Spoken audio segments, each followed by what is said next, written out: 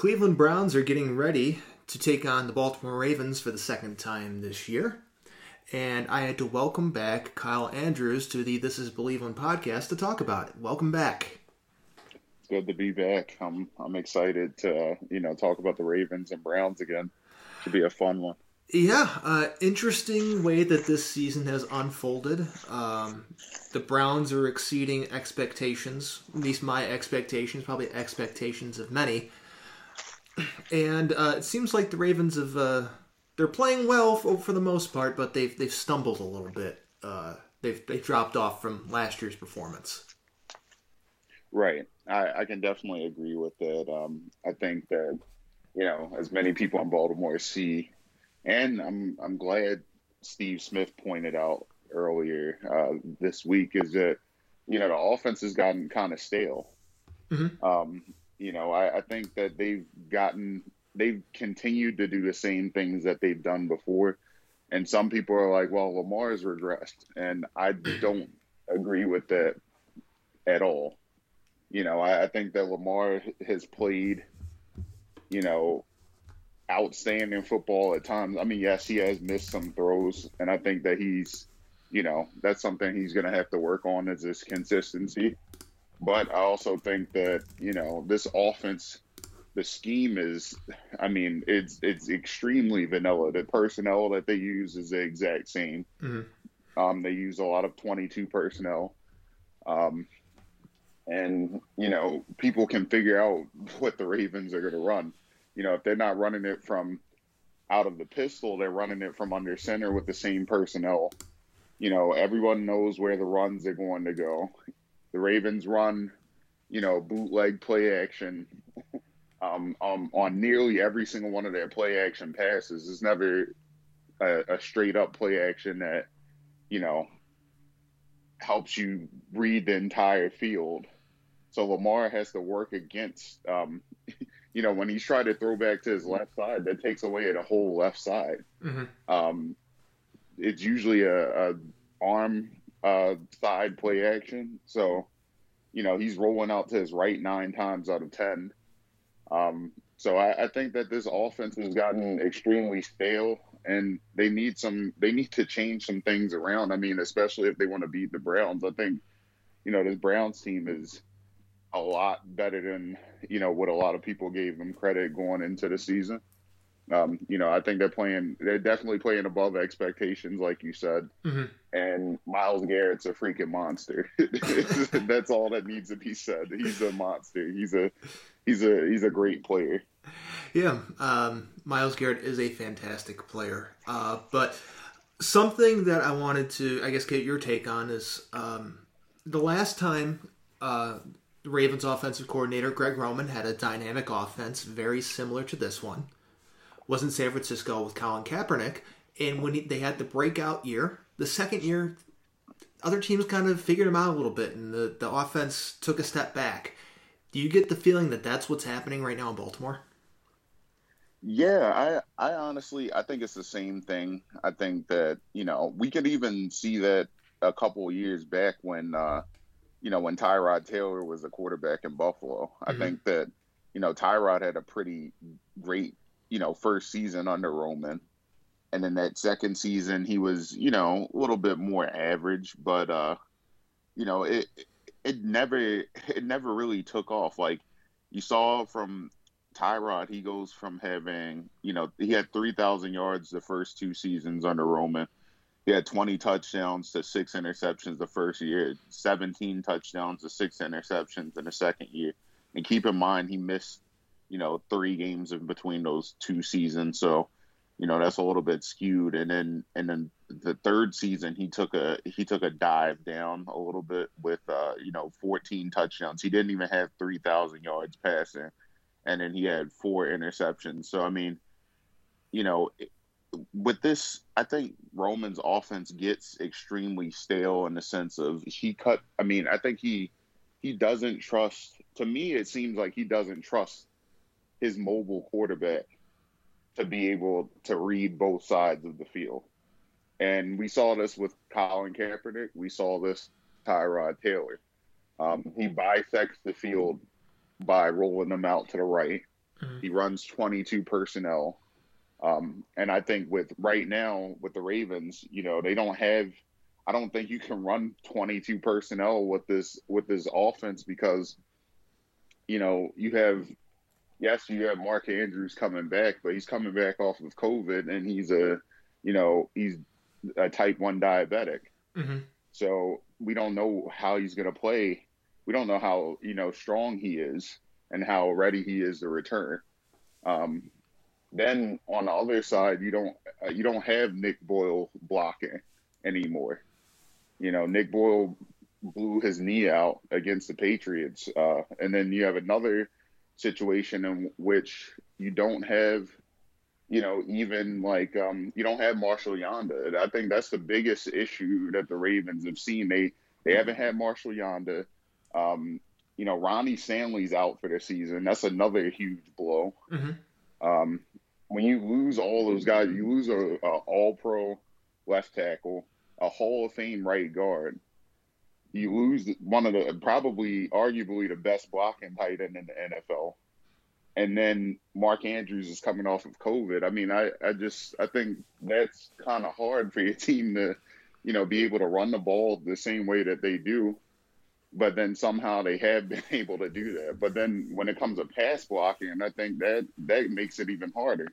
Because I think a lot of times what the Ravens would do in the pass blocking schemes, even when Nick Boyle was there, was that they'd chip and release with Nick Boyle. So Nick Boyle would find a way open, or, they would come with more pressure because you had a Nick Boyle. And then Mark Andrews would just drop over the middle, and it will leave him open. And I don't think that they have that right now because they have to, they've lost too much. And I think that you just don't have the blocking tight ends that you did before. You don't have the, you don't have the All-Pro left tackle or the Hall of Fame right guard. Although I will say, Orlando Brown Jr. has done a great job replacing Ronnie Stanley at left tackle, especially in the run game. The run game looks almost night and day. I think that the Ravens have gotten way better at running the ball as time has gone on, but the passing, I'm just like, it could still use some work. I think that protection-wise, they kind of have to step it up. They look good against the Cowboys, I will say that. Yeah. And then the Steelers game was kind of a throwaway game because so many guys were out. That game was so hard to watch. Yeah, it just wasn't. It wasn't. You come in. Imagine. I'm just thinking to myself. I'm like, man, if this was any other normal situation, I would have been excited to watch that Ravens Steelers game. Mm-hmm. But when I saw that all those guys were going to be out, I'm like, yeah, this is going to either be a really bad game or somehow the Ravens are going to make the Steelers struggle. And it's just going to be the ugliest game of all time, which is exactly how it ended up. Because the Ravens didn't, as bad as they looked, it made the Steelers look 50 times worse that they were struggling against this really pathetic group of, I'm not going to say these guys aren't pros, but like, it's like guys that didn't come off of, they didn't practice all week, except for that one day where they actually had a guy get sick during that day that they came back to practice. Then you got all the backups. Like, I mean, it's not necessarily to say that these guys aren't pros, like I said. It's just the fact that these guys are coming off of no practice, and you guys are supposed to be an undefeated team, and then you come and struggle against the Ravens, who had no practice, had the cards stacked against them, to say the least. And then the Steelers fans and the players came into the game complaining about everything, saying that everything was stacked against them. They tried to work their starters back, et cetera, et cetera. Why is they want to wait till J.K. Dobbins and Mark Ingram come back. And I'm like, well, Lamar's not there, so there you go. I mean, if you're swapping out Lamar Jackson for RG3, that's a huge downgrade.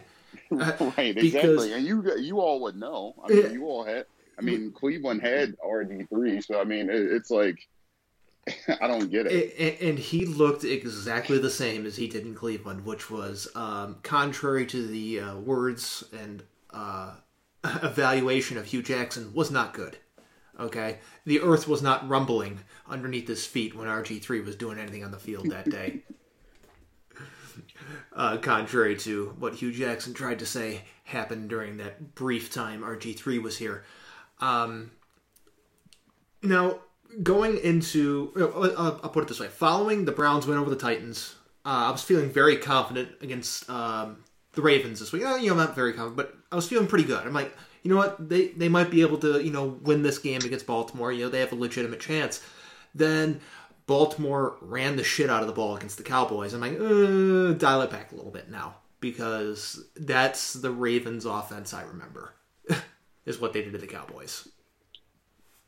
Yeah, I mean, I that's the same thing I could say too. I mean, initially going into this game, I'm like, okay, Ravens need to win. I mean, this game specifically against the Cowboys looked like the Ravens earlier on in the season against the Browns. Mm-hmm.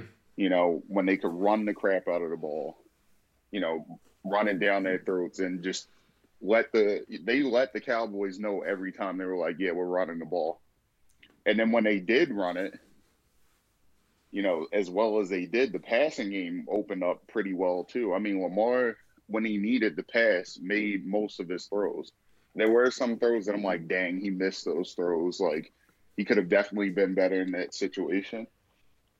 But the fact that he had 2 passing touchdowns in that game, Miles Boykin had a very good game. He's a guy that hasn't shown up all season. And then he shows up against the Cowboys and makes them look silly.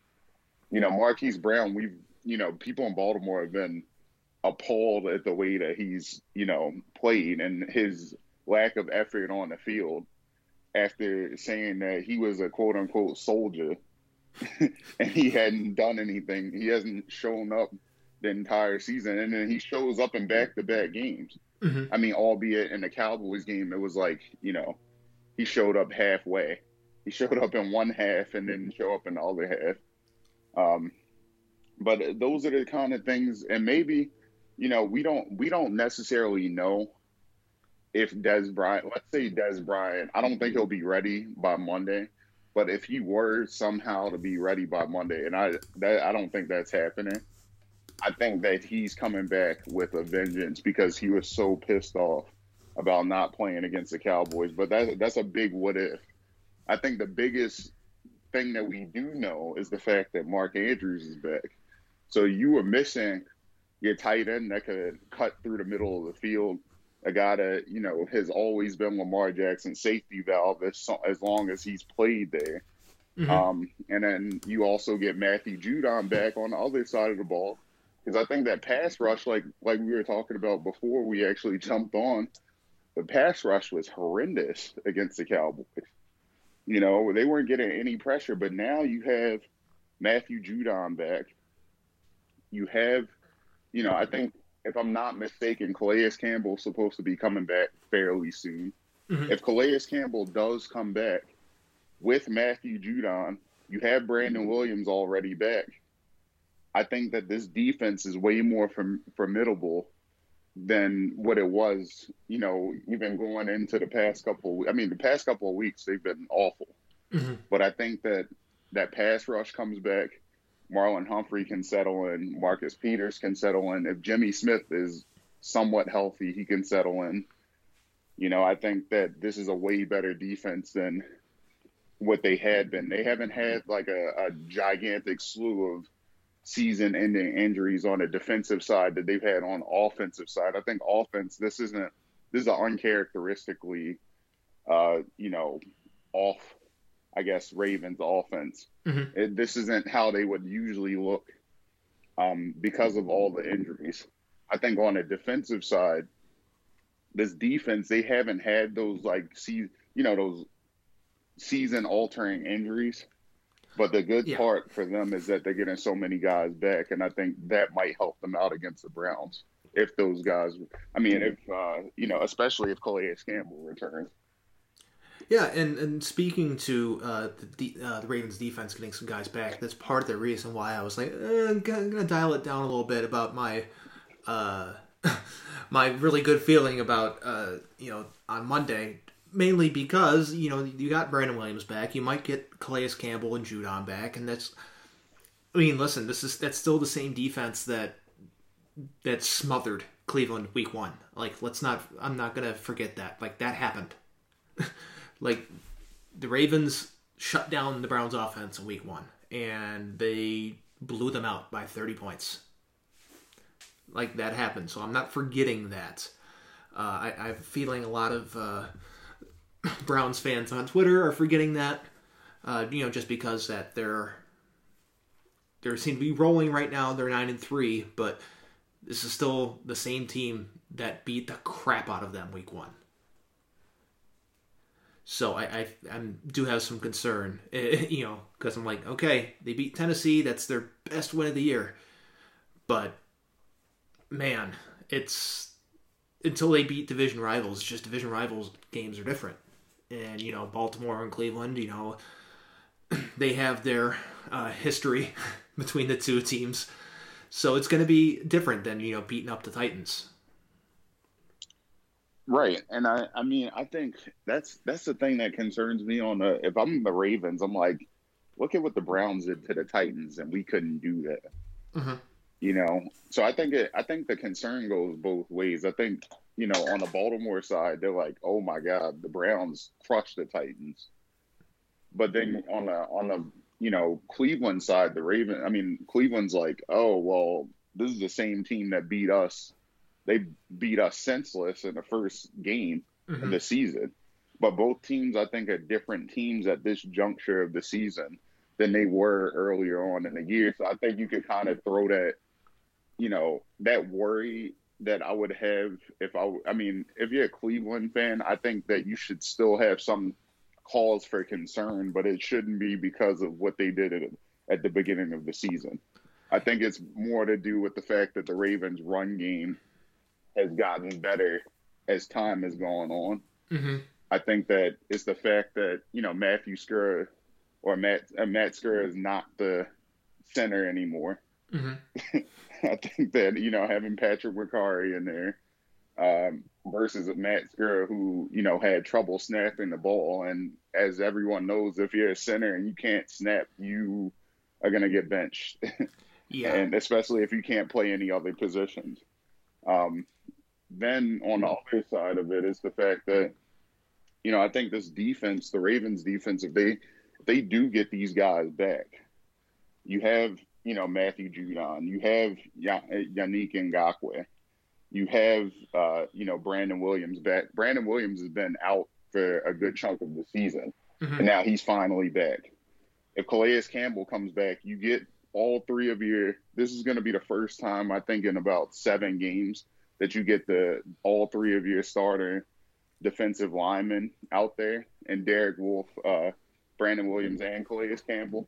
Then the Ravens can start mixing up some things. I saw one thing that really interested me about what they did a couple of days ago in that game against the Cowboys was the fact that they put Derek Wolfe as their one down lineman.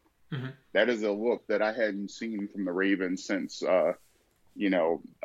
2 years ago, I would say, when I covered the team, where they used they mixed it up and would go with one down lineman and then rush a bunch of linebackers instead. And I think that makes them a lot more scary because now you could use Matthew Judon, Yannick Ngakoue, you could use Tyus Bowser. You can mix in. I know Patrick Queen blitzes so much. Like, I look at him and I'm like, sometimes you're like, he's so talented and he makes great plays, but then he flies at 100 miles an hour all the time. He blitzes when he's not supposed to blitz. And now you can kind of reel him back and say, all right, this is what we want you to do. Absolutely do not blitz. Or if you do want to go ahead and blitz, we're just going to send you. And then they can drop Matthew Judon back in the coverage, which he's shown that he can do this season.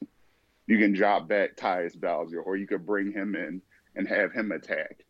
you can have Derek Wolf is going to attack from, if he plays the nose guard position, which I think when we saw in that game against the Cowboys, when he did that, he looked extremely effective because he was taking up, 2, 3 guys to block him. So these are the things that I'm looking at on the defensive side, and I'm like, wow, the Ravens can truly take advantage of when they get their full slate of guys back. They've only had one season in the injury on the defensive side of the ball with Tavon Young, but Tavon Young hasn't played a full NFL season in about 3 years. So, it's something that they kind of prep for. They still have their cornerbacks. They still have their safeties. I think that this Ravens defense, they're coming back at the right time, and I think that it can prime them for a run if everything goes well. Mm-hmm. For Cleveland, on the opposite side, they have 2 important players who may not be playing on Monday, which may impact how that game goes. Wyatt Teller and Denzel Ward. Wyatt Teller is placed on the COVID list. There's a chance, very minimal chance, that he could be activated before the game. But if not, that means they're going to have to go with somebody else at right guard. And as we've seen from Wyatt Teller this year, he's been sort of a breakout right guard for this team and across the league. But Denzel Ward, if he doesn't play, that is a huge loss for their defense. I know that Lamar Jackson has not had the best season passing the ball, but if Denzel Ward's not playing, that's going to make things a hell of a lot easier for him. I mean, I definitely agree with that. I think that, I will say this, though. The Ravens receiving core hasn't been anything to, call home about. Mm-hmm. I think that this Ravens receiving core, we didn't see Devin Duvernay get involved last week. And then we also have to remember if, Willie Snead's still out right now as we speak. If Willie Snead can come back, I think, yes, maybe the Browns have to worry a little bit. But I think, I'll be completely honest with you. Willie Snead has been the Ravens' most consistent receiver this season. Mm-hmm. Yes, Marquise Brown can make those splash plays. Yes, Miles Boykin occasionally gets involved in the passing offense. But honestly, Willie Snead's been the guy that, if you need him to go get that first down, he's out there going and grabbing that first down. If you need him to, go across the middle and take a blow, he'll go ahead and do that. I don't feel that I don't feel at all that Marquise Brown and Miles Boykin are guys that you really need to worry about, truthfully. They're not the biggest splash guy, and I think Miles Boykin's a great guy, but he disappears for 8 games, and then he'll stand out, mm-hmm. which is what happened. And he had 1 catch. We have to remember his game that he quote unquote stood out, and he had 1 catch for 38 yards and a touchdown. That was against Dallas. He only had 1 catch. He's had 15 total catches this season. That's not gonna cut it. And that's just proof that he can't get open. And Marquise Brown, my goodness, this guy does not run. He doesn't run routes hard. For a guy that had been training during the off season all the time, we saw nothing but Hollywood Brown, hype videos all year. And what did he do? He's barely done anything. 12 games, 41 receptions, 555 yards, and 4 touchdowns for a guy that talked about, how much he trained during the off season. Mm-hmm. I'm just like, this isn't going to cut it. And ironically enough, he's actually on pace to have a better season than he did last year. But after all that talking, we expected a little bit more than what he's been doing. So, plus his catch percentage, he's only caught 54% of his ball. So, I just don't think the Browns, even if Denzel Ward is out, I just don't think this is a cause for concern for them. I don't think the Ravens receiving core scares me so much if I'm a defensive coordinator that I have to plan around one guy outside of Lamar Jackson and or Mark Andrews. I would say those are the two guys that you truly have to plan for. The rest of them, they're filler. Yeah, the key to, I guess, what the Browns' defensive game plan is going to have to be is stopping the run. Because if there's one thing we've learned is that it is possible to run against this Browns defense. And that happened in their game against the Raiders, where the Raiders ran 71 total plays. They ran Josh Jacobs 31 times. They dominated the clock, 37 minutes of possession time. The Browns had 6 possessions the entire game. Okay, so if that's what they need to prevent that from happening again. I have a feeling the Ravens offense is a little bit more dynamic than what the Raiders put together that day. Some of the reason that game played out the way it did was some of the awful weather that was taking place in Cleveland on that day. But it's the rushing attack they need to concern themselves with, because they can be run on, and it's not something that happens all that much. But if the right game plan is installed, they can get beat with the rushing game, and the Ravens have plenty of dynamic rushing threats on their offense. Not just Lamar Jackson, but J.K. Dobbins as well.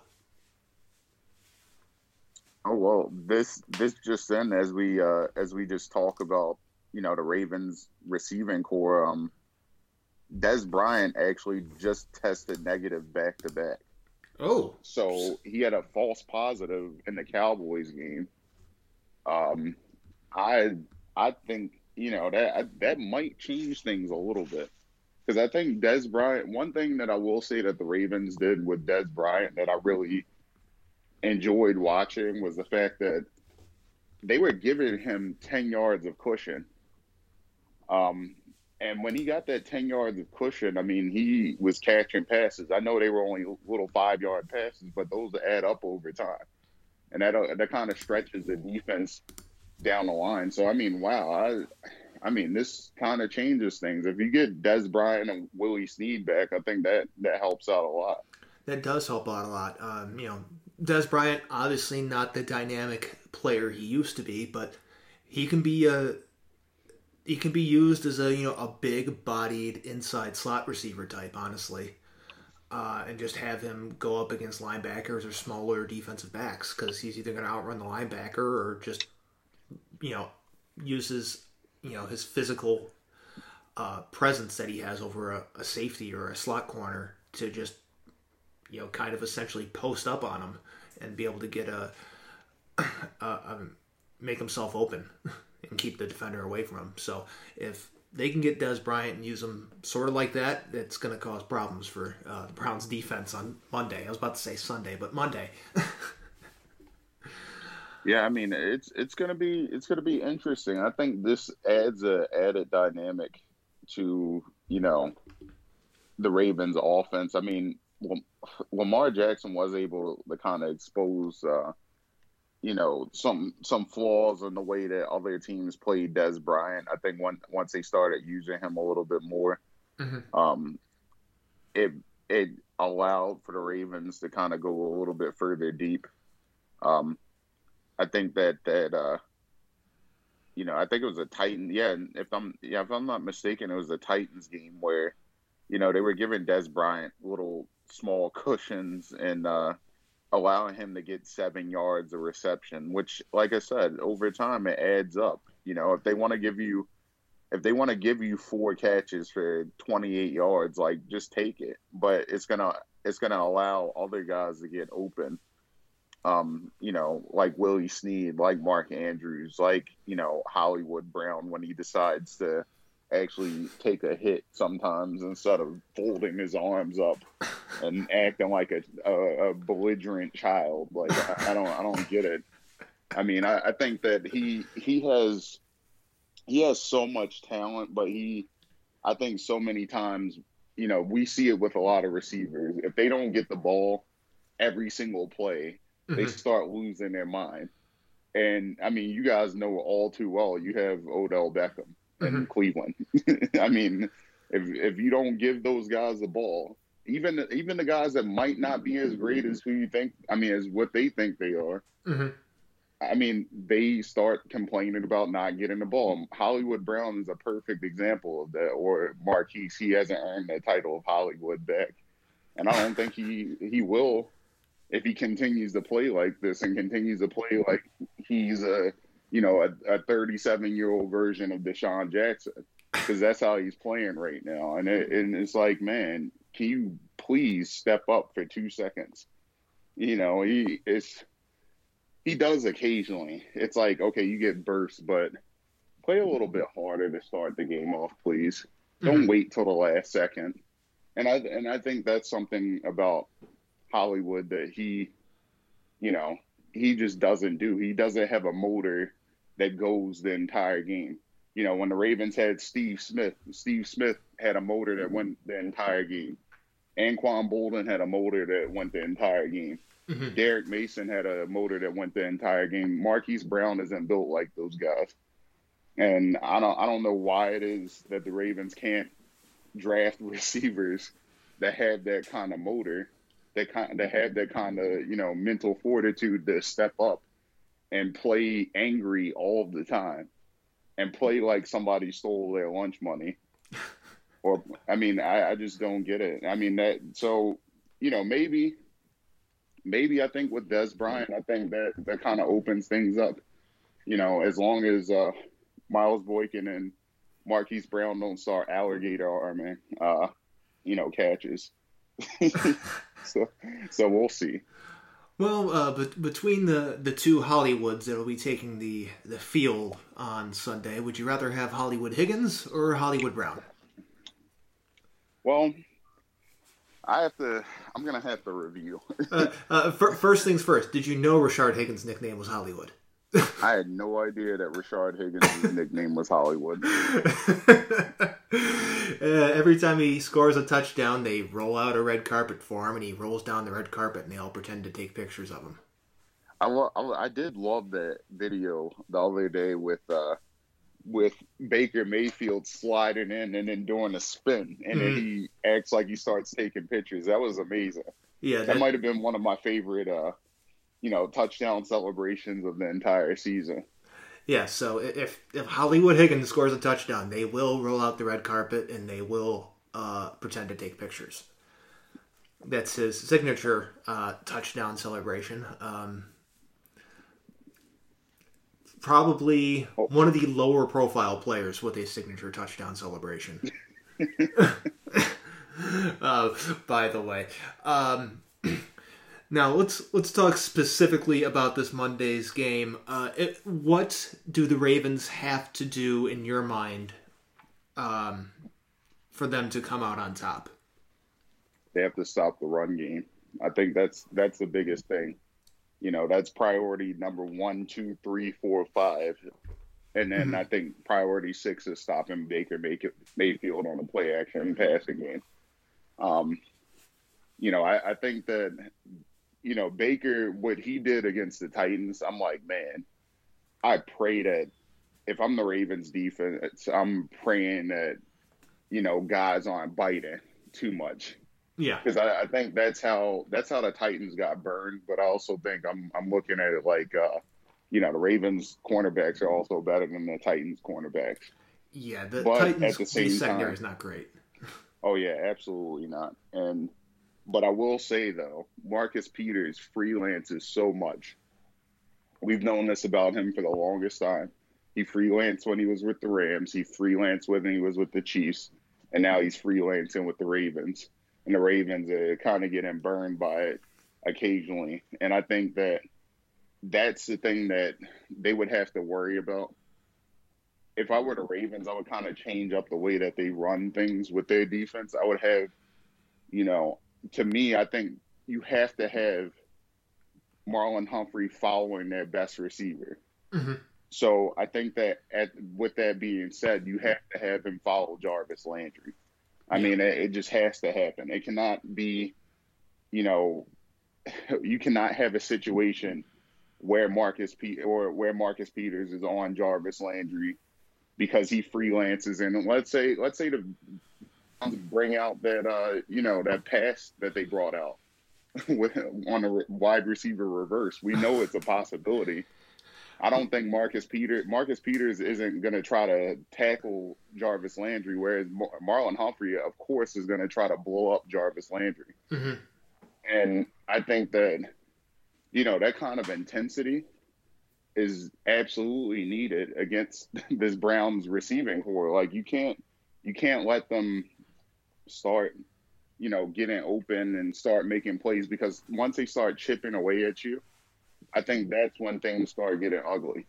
I also look at the tight end situation with the Browns and the fact that, we at the beginning of the season, we thought Njoku was going to get traded. And then somehow against the Ravens, he always steps up against the Ravens every time. And that concerns me if I'm Wink Martindale, Ravens defensive coordinator, because Patrick Queen hasn't been great in coverage this season. Mm-hmm. So do you put Patrick Queen on Njoku or Austin Hooper, or do you try to mix it up with different guys? Do you get LJ Fort in there to kind of defend those guys along with Deshaun Elliott? To me, I'm getting Elliott involved on that level. Maybe a Chuck Clark. But Patrick Queen, I love him to death because he hustles every play, but I think his problem is that he overruns things, and that's just rookie. That's just him being a rookie. Like, he'll learn, but those are the things that I'm like, man, that's just the passing game. We haven't even gotten to the running game, and I think running game is priority 1, 2, 3, 4, 5. Like I said before, mm-hmm. If you cannot stop Nick Chubb, you are in trouble. Yeah, if you can't stop Nick Chubb, you're pretty much screwed there, because he's just so good. And when they get Nick Chubb rolling, that's when they're actually able to use Kareem Hunt in any sort of productive capacity, which just makes the rushing attack that much better. As we saw with when the team was without Nick Chubb, Kareem Hunt was not great in that role. His numbers were not fantastic. As you see the clear difference in talent running the ball between Nick Chubb and Kareem Hunt. But to your point, David Njoku has 1 catch in the previous 4 games, and that came last week against the Titans. Just so you are aware. Mr. Njoku has, 9 catches for 107 yards on the season. 2 touchdowns. One of them came against the Ravens in week 1. Yep. That's exactly where the concern stems from. But he's not logging necessarily high snap count numbers. He's only hit the 60% mark twice. But tight ends, it's definitely going to be a key part of the offense, even if they're not necessarily being thrown to all the time. They're at least going to be there, which is going to make the defense have to account for them. For the Browns, looking at the Ravens, the way I see it is that they're going to have to, one, stop the run. Sounds familiar. It's what the Ravens are going to have to do against the Browns. But make Lamar Jackson throw down the field and outside the numbers. That just seems to be the 2 areas where he is not as proficient in. It seems like he thrives with the shorter passes over the middle to the tight ends, which against this defense will be open. So try and take those away and make him throw deep.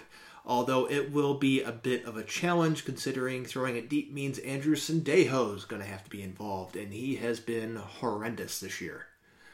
I don't know if you've paid attention to anything popping up on Twitter during a Browns game when Sendejo is playing, but every time there's a play and he's in the vicinity, everybody curses out Andrew Sendejo. It's quite entertaining to watch unfold on Twitter. He tries, he's playing as best as his ability, but there was a reason that I was concerned with him being the starter in week 1, and it was because he's someone who shouldn't be playing a high amount of snaps, and he's played a ton of snaps this season. I can find out an exact number in 2 seconds. Hold on.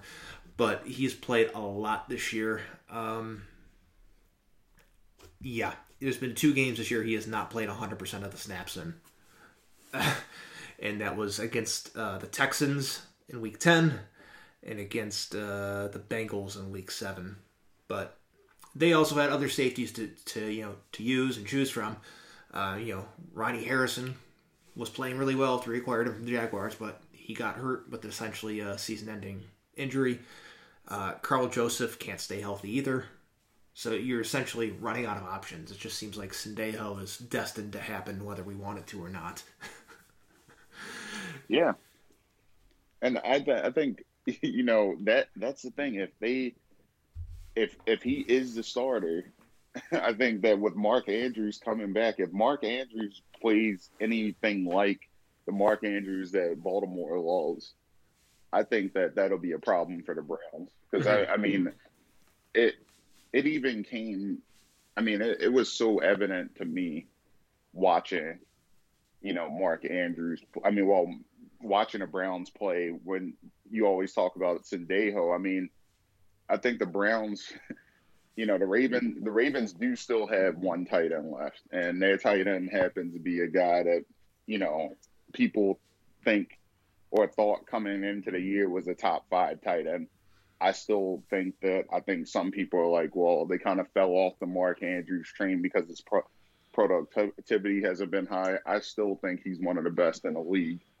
And if you have to match him up with a free safety, and you already have issues across the middle with, tight ends, I think that he becomes a huge threat for the Browns.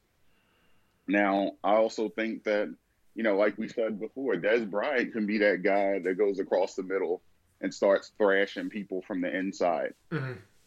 So those 2 situations, I think, with those guys, with Dez Bryant being a big-bodied receiver, and Mark Andrews being that guy that has always, bullied linebackers, I think that, you have to give those guys that opportunity to go in there and start wreaking havoc on the Browns defense. Now, the running game, I think that, we'll see what happens. But, it's just like, I think that they need to let J.K. get those rushing. He needs to get those rushes. Like, mm-hmm. You can't take the ball out of his hands. There was one point during the Cowboys game where J.K. Dobbins had 5 rushes for 51 yards, and Greg Roman just decides, I guess Gus Edwards exists. We should use him a little bit more. Gus was great. Don't get me wrong, Gus had some great runs, but it was like, why are you using him now? Like, why are you not running with the hot hand? You got to just run with the hot hand, and I don't think that the Ravens do that. It reminds me a little bit of Nick Chubb during his rookie year when Hugh Jackson was still the coach. He had 3 rushes for 105 yards and 2 touchdowns and what turned out to be a loss to the Raiders. But that was when Carlos Hyde was still the main running back on the team, and Duke Johnson was also here. But Chubb rips off 3 big runs, yet they ran Carlos Hyde 22 times. So that just sounds a little bit familiar in that regard. But stopping Baltimore's rushing attack, I was not necessarily feeling confident about it, but I felt better about it before Wednesday. Or Tuesday, when they played last. Don't feel so good about it as of now because of what they did to Dallas. And the one thing Cleveland's going to have to do is make sure, or do their best, because making sure and preventing it's just not going to happen, do their best to minimize the impact of the Ravens' pass rush. Because, as we know, it's basically in their DNA. The Baltimore Ravens are a team that can pressure any quarterback usually easily, and make him play not that good. And there's one thing that we've found out this year. It's that Baker Mayfield's an inconsistent quarterback. He'll have a game like he had against the Titans, and in between he'll be very mediocre. And it's going to be important to do what you can to not have him be mediocre and play closer to what he did last week. I'm not sure that he can. I'm not sure if he will. But I would feel a lot more comfortable if they're throwing the ball and Baker Mayfield isn't running for his life. Right. I can definitely understand the sentiment, and I think that the Ravens' key to stopping Baker Mayfield is getting them in a situation where they have to throw the ball 40 times. Because if Baker Mayfield throws the ball, it's almost like the Joe Flacco experiment. You remember when Joe Flacco, if we knew in Baltimore, if Joe Flacco threw the ball more than 40 times a game, the Ravens were losing. And it wasn't necessarily because of Joe. It was because you knew that if your quarterback had to bail you out that badly that you had to throw 50 times a game, and that's not like what your team is centered around. Like the Browns are not a team that throws the ball 50 times a game. You're right. And the Ravens are not a team that throw. I think both teams, if they get their quarterback throwing 40, 50 times a game, now you're like, oh, well, we might have a chance to win it. So I think if the Browns can do that, I think if you get Myles Garrett, man, I can't say enough about him. That guy is one of the most talented defensive ends that I've seen in a very long time. And I just have to give him his credit. And that's a guy that I'm like, man, if they line him up against anybody on the Ravens offensive line currently, it'll be a nightmare, I think. It doesn't matter how great, I think Orlando Brown Jr. has played amazing in the absence of Ronnie Stanley. But if Ronnie Stanley isn't there and you have to go up against Myles freaking Garrett, it's going to be a problem. So I think Lamar is going to have to make some quick reads. He's going to have to I think quick passes are going to be the most important thing that the Ravens could try to accomplish. And then they're not going to be able to run the ball to the outside as much. So I think this might be a Gus Edwards game where Gus runs up the middle. Because I think if the Browns, run into the outside, it's just not going to happen against them, I don't think. At least not in the direction of Myles Garrett. Right, exactly. If Myles Garrett's on the sideline taking a breather, or if he's on one side of the ball, one side of the line, run it to the opposite direction or where Myles Garrett usually is. Because I can tell you right now, the person playing in his spot is not anywhere near the ability of Myles Garrett. I will say to your point, that these teams are not passing teams. Odell Beckham is still 5th on the team in receptions with 23. Okay? And he is still 3rd on the team in yards with 319, and he hasn't played in quite some time. So, not passing team. Definitely a running, a run-oriented offense. It's going to be about whether they can make it so, or this applies for both teams really. Make it so the passing game is secondary. Oh wow! More Ravens news. Willie Snead's activated off the COVID-19 list. And look at that! And you just got some good news for the Ravens for their passing offense. Willie Snead's bound and guaranteed to catch a touchdown pass in front of Andrew Sendejo now. No, I'm not kidding. Andrew Sendejo is going to give up a big play on Monday night, and you'll be there and be like, "Yep, I knew it was going to happen," because it always happens. This is a pretty good development for the Ravens. I mean, they've now probably had 2 guys that they really needed, I think, in this game against the Browns. Back more than, they needed those guys more than anything, I think. I think they could have gotten away. They can still get away without having Calais Campbell, although I think Calais Campbell is, if you have him back, I mean, I think that completely changes the face of this game. Just getting, one of the best defensive linemen in the NFL back. Um, so we'll see what happens on that front. But like I said, if with Willie Snead back, I think that changes a lot of things for sure. Yeah, it opens up the passing offense for Baltimore a little bit more. Not that they need to pass, not that they should be passing heavy, but if they find themselves in a situation like the Titans found themselves in last week where it became time to pass, it's going to be a little bit easier for Lamar Jackson. Any final thoughts you have here about Monday? I think ultimately it's gonna be a hard fought game. I think most divisional games are. Um, so I think whoever wins, it'll be like a 3-point game. I think it comes down to a field goal, to say the least. And I will say that I don't know if the Ravens have had this issue, but if the Browns are going to come out on top, they're going to finally have to play a full 4 quarters of football because that's something they still have not done yet this season. Yeah, Because against the Cowboys, against the Titans, they raced out to really early big leads, and the game was settled by less than optimal circumstances with the score, considering that both teams actually had chances to win that game late. They beat Dallas by 11, but it was within a touchdown at one point, I believe.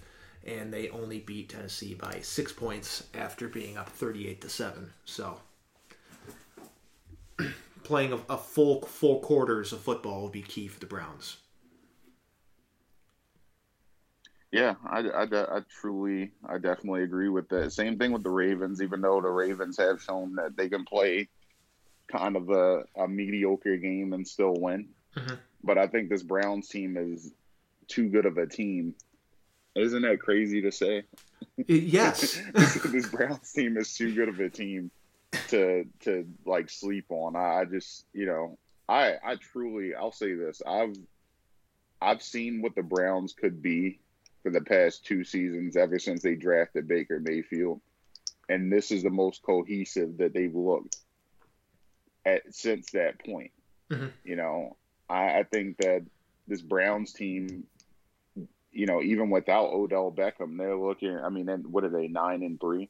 Yep, they're 9-3. I mean, come on now, like this team is. This team has a chance. I mean, we're looking at a Browns team that truly has a chance to go 12-4. Yeah. And in any other year, this would be good enough for them to win the division. I mean, the Browns are going to be in the playoffs this year. Like, we got to give them their credit. And let's be honest here. Not that, I mean, some stuff's going to have to go the Browns' way and go against the Steelers, but it's in play. The AFC North title's in play thanks to them losing to Washington. That I don't think anyone saw was going to happen. Pittsburgh does have a couple games on their schedule where they could lose. They play the Colts, they play the Bills. Those are both losable games for the Steelers. Then if they were to lose 2 of their next 3, Bills, Bengals, Colts, the Browns do the unthinkable and win out. It would come down to a Week 17 matchup for the division instead of the usual Pittsburgh pulls all of their starters and beats us with Mason Rudolph. Yeah. Miserable, right? Yes. Because I've seen them do that many times. That was the final game of the 0-16 year. The Steelers didn't even play their starters. So I'm just used to everyone pulling their starters, getting ready for the playoffs. But there's a situation where the Browns could actually be playing for the division title, and that's something that I did not foresee happening at all this year. Yeah, I mean it's just funny how things change and how life kind of throws you some curveballs, and sometimes those curveballs you hit. And I think the Browns have hit a good chunk of those curveballs this season. I think that the Browns have turned into 300 hitters, which is scary to think about for the Ravens. Mm-hmm. You know, now you have two 300. Well, I think the Steelers are batting like 380. where, where I mean, the Ravens are still respectable. They're batting a solid 280, 275. But Mm-hmm. the Browns are 300 hitters. Like they truly look like all stars right now, and I think that's the thing that causes some concern in Baltimore. But with the Ravens getting all those guys back, as even though their record says 7-5, Mm-hmm. I think with all these players back, it makes them it makes them better. I think if they had these guys through that time, I think that would have made them. I mean, especially the Patriots game, like we saw that consistently. They Mm-hmm. could not stop Cam Newton from running the ball. Cam Newton thrashed them up the middle, completely manhandled them. And now you have Brandon Williams back. And if you get Calais Campbell back, I think, like I said, that completely changes the way that this Ravens defense is. It's not the same Ravens defense without Brandon Williams, without Calais Campbell, without Derek Wolfe, without Matthew Judon, even though Matthew Judon, dives into things head first at 1 billion miles an hour and gets at least 3 penalties a game from, doing something crazy. Mm-hmm. From, I wouldn't be surprised if there is one helmet call against Matthew Judon hitting Baker Mayfield. It's just, it's something boneheaded is going to happen. Even though I think Matthew Judon's a smart guy. He's not stupid.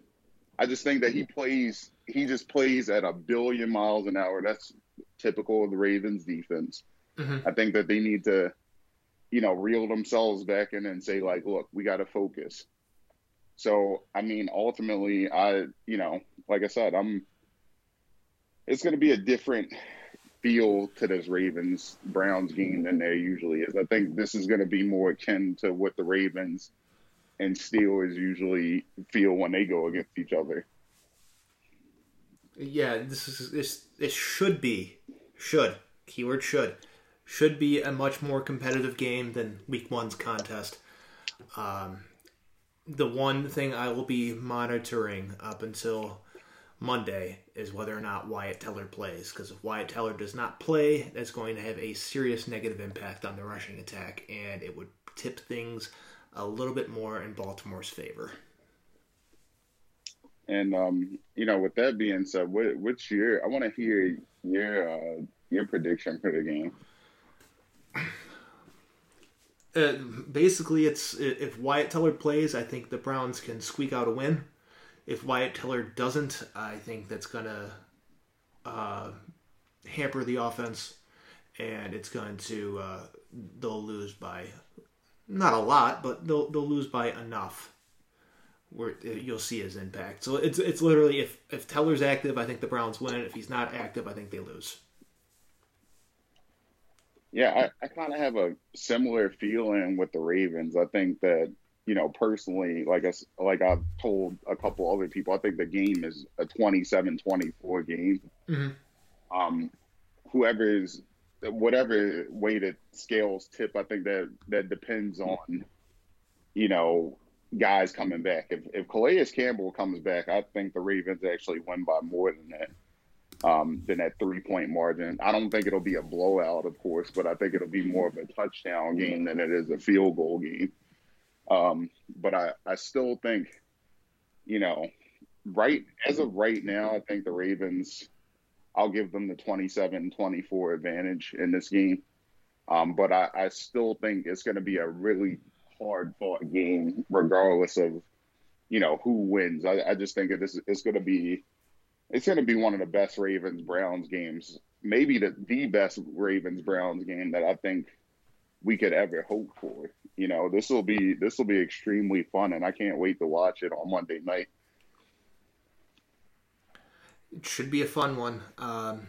Win or lose, I'm basically hoping to see consistency from the offense, and hopefully somebody does something on defense that's not Myles Garrett. Myles Garrett's going to do his thing. I need someone else to step up and do something as well.